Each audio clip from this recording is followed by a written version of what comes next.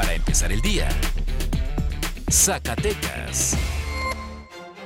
Buenos días, viernes 28 de agosto del 2020, momento de la información para empezar el día con Meganoticias Zacatecas. Integrantes de la Orquesta de Cámara y Coro del Estado de Zacatecas se manifestaron de forma pacífica en la Plaza de Armas frente al Palacio de Gobierno para solicitar se sigan otorgando las becas a los más de 100 integrantes de estas agrupaciones, además de advertir que se busca desarticularlas.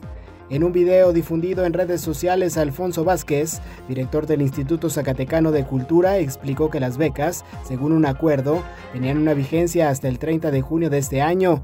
Además, aseguró que no se busca desaparecer estas dos agrupaciones. Un juez federal otorgó el emplazamiento de la audiencia de juicio para el caso de la menor violada por otro menor en el municipio de Guadalupe, misma que se iba a llevar a cabo el jueves, y la cual ha causado polémica en la sociedad zacatecana por presuntas irregularidades en la investigación del caso. María de la Luz Domínguez Campos, presidenta de la Comisión Estatal de Derechos Humanos, refirió que se está sustanciando una queja que interpuso la madre de la menor, además de que se han llevado a cabo una serie de diligencias a efecto de investigar los hechos, por lo cual se le ha pedido información de manera puntual a la Fiscalía General de Justicia del Estado.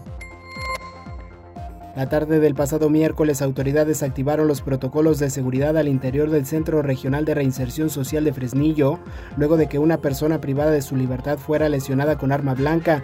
Los hechos se suscitaron en un área común, cuando al encontrarse en horario de esparcimiento, dos reos agredieron con arma blanca a otro, ocasionándole lesiones punzocortantes en una pierna. El personal del área médica de inmediato brindó atención al lesionado, no obstante fue trasladado a un hospital para una segunda valoración. Jueves violento tuvo Fresnillo, pues en dos reportes distintos se cuantificaron hasta 5 personas que fueron asesinadas por la madrugada en el municipio. Del primer hecho se refiere que en la comunidad de San José de Lourdes fueron localizados los cuerpos sin vida de 3 personas.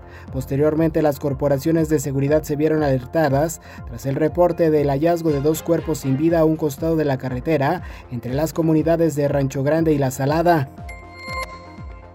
Lamentablemente, este 2020, las ventas para comerciantes de dulces típicos ubicados en el centro histórico de la capital zacatecana han ido a la baja, esto a causa de la contingencia sanitaria ocasionada por el COVID-19. Pues señalan que al no tener visita de turistas durante las 2 temporadas vacacionales que acaban de pasar, sus ventas han disminuido hasta en un 90% comparándolo con el 2019. Ahora usted ya está bien informado para empezar el día con Meganoticias Zacatecas.